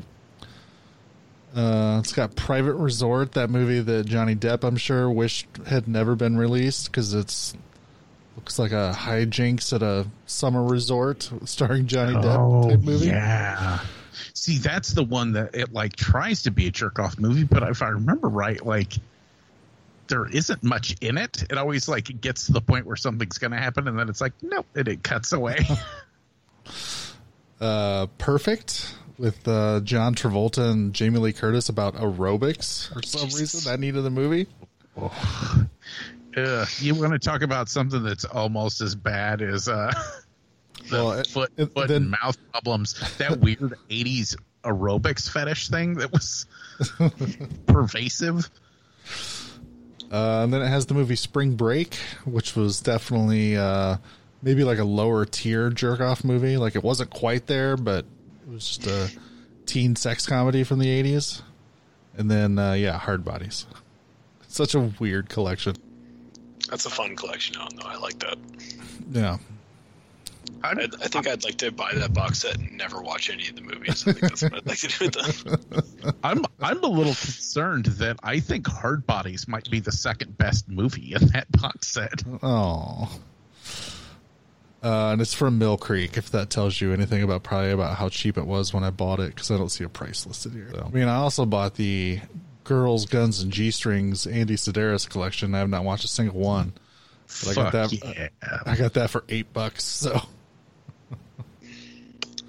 I got this one for this 80s box set. I got for $10.89. Okay. On Blu-ray. So, does the Andy Sedaris box set, does it have all of his interviews and stuff? I don't think so. I think this is the DVD version. So it's got 12 films. He used to give some of the best fucking interviews. Because people would come in and they would be like, these movies aren't good, right? And he's like, yeah, I'm making shitty titty movies that you watch at 2:00 in the morning. And they're like, yeah, but they're morally bankrupt. And he'll be like, yeah, they're shitty titty movies that you watch at 2:00. What the fuck are you people not getting? And they're like, yeah, but don't you feel sleazy bringing in all these naked women? No, they're titty movies. The only thing it says is Easter egg introductions from Andy Sedaris for all the movies. Nice. So. I just love the fact that he knew exactly what he was making. He's like, this is a movie that will play on Cinemax in the middle of the night. The end. Nowhere else. It will play nowhere else ever. Yeah, so it has The Dallas Connection, Day of the Warrior, Do or Die, Enemy Gold, Fit to Kill, Guns, starring Eric Estrada, Hard Hunted, and then, of course, Noah's favorite, Hard Ticket to Hawaii. Fuck yeah. Malibu Express, Picasso Trigger, and then... I've seen Picasso Trigger, but I can't remember anything about it. Then Savage Beach, and then Return to Savage Beach. Ooh, double feature, Savage Beach, Return to Savage Beach. It's going on the list. Sorry, Doug, you're going to have another Andy Sedaris episode. We'll see. We'll see. I'm going to start using up my sick days. How dare you make me look at this bad acting Playboy model? But she takes her top off in a hot tub. Yeah, but they invented the internet, so we don't have to watch whole movies to see that anymore. That is true. Listen, the fucked up thing is it might always seem whenever I'm talking about these movies that I'm in it for the boobs. But the truth is, I'm in it for, like, the random cop chick wearing the nunchucks before she gets taken. Sometimes I don't look at the boobs at all. I'm just distracted by just this fucked up universe that Andy Sedaris created. Nothing makes sense. None of these government organizations exist. Why is there a rocket launcher? Nobody knows. Radioactive stank? Nobody knows. It's Andy Sedaris world. Look at this nipple and now watch that snake explode. Please remember to replace the speaker on the post when you leave the theater.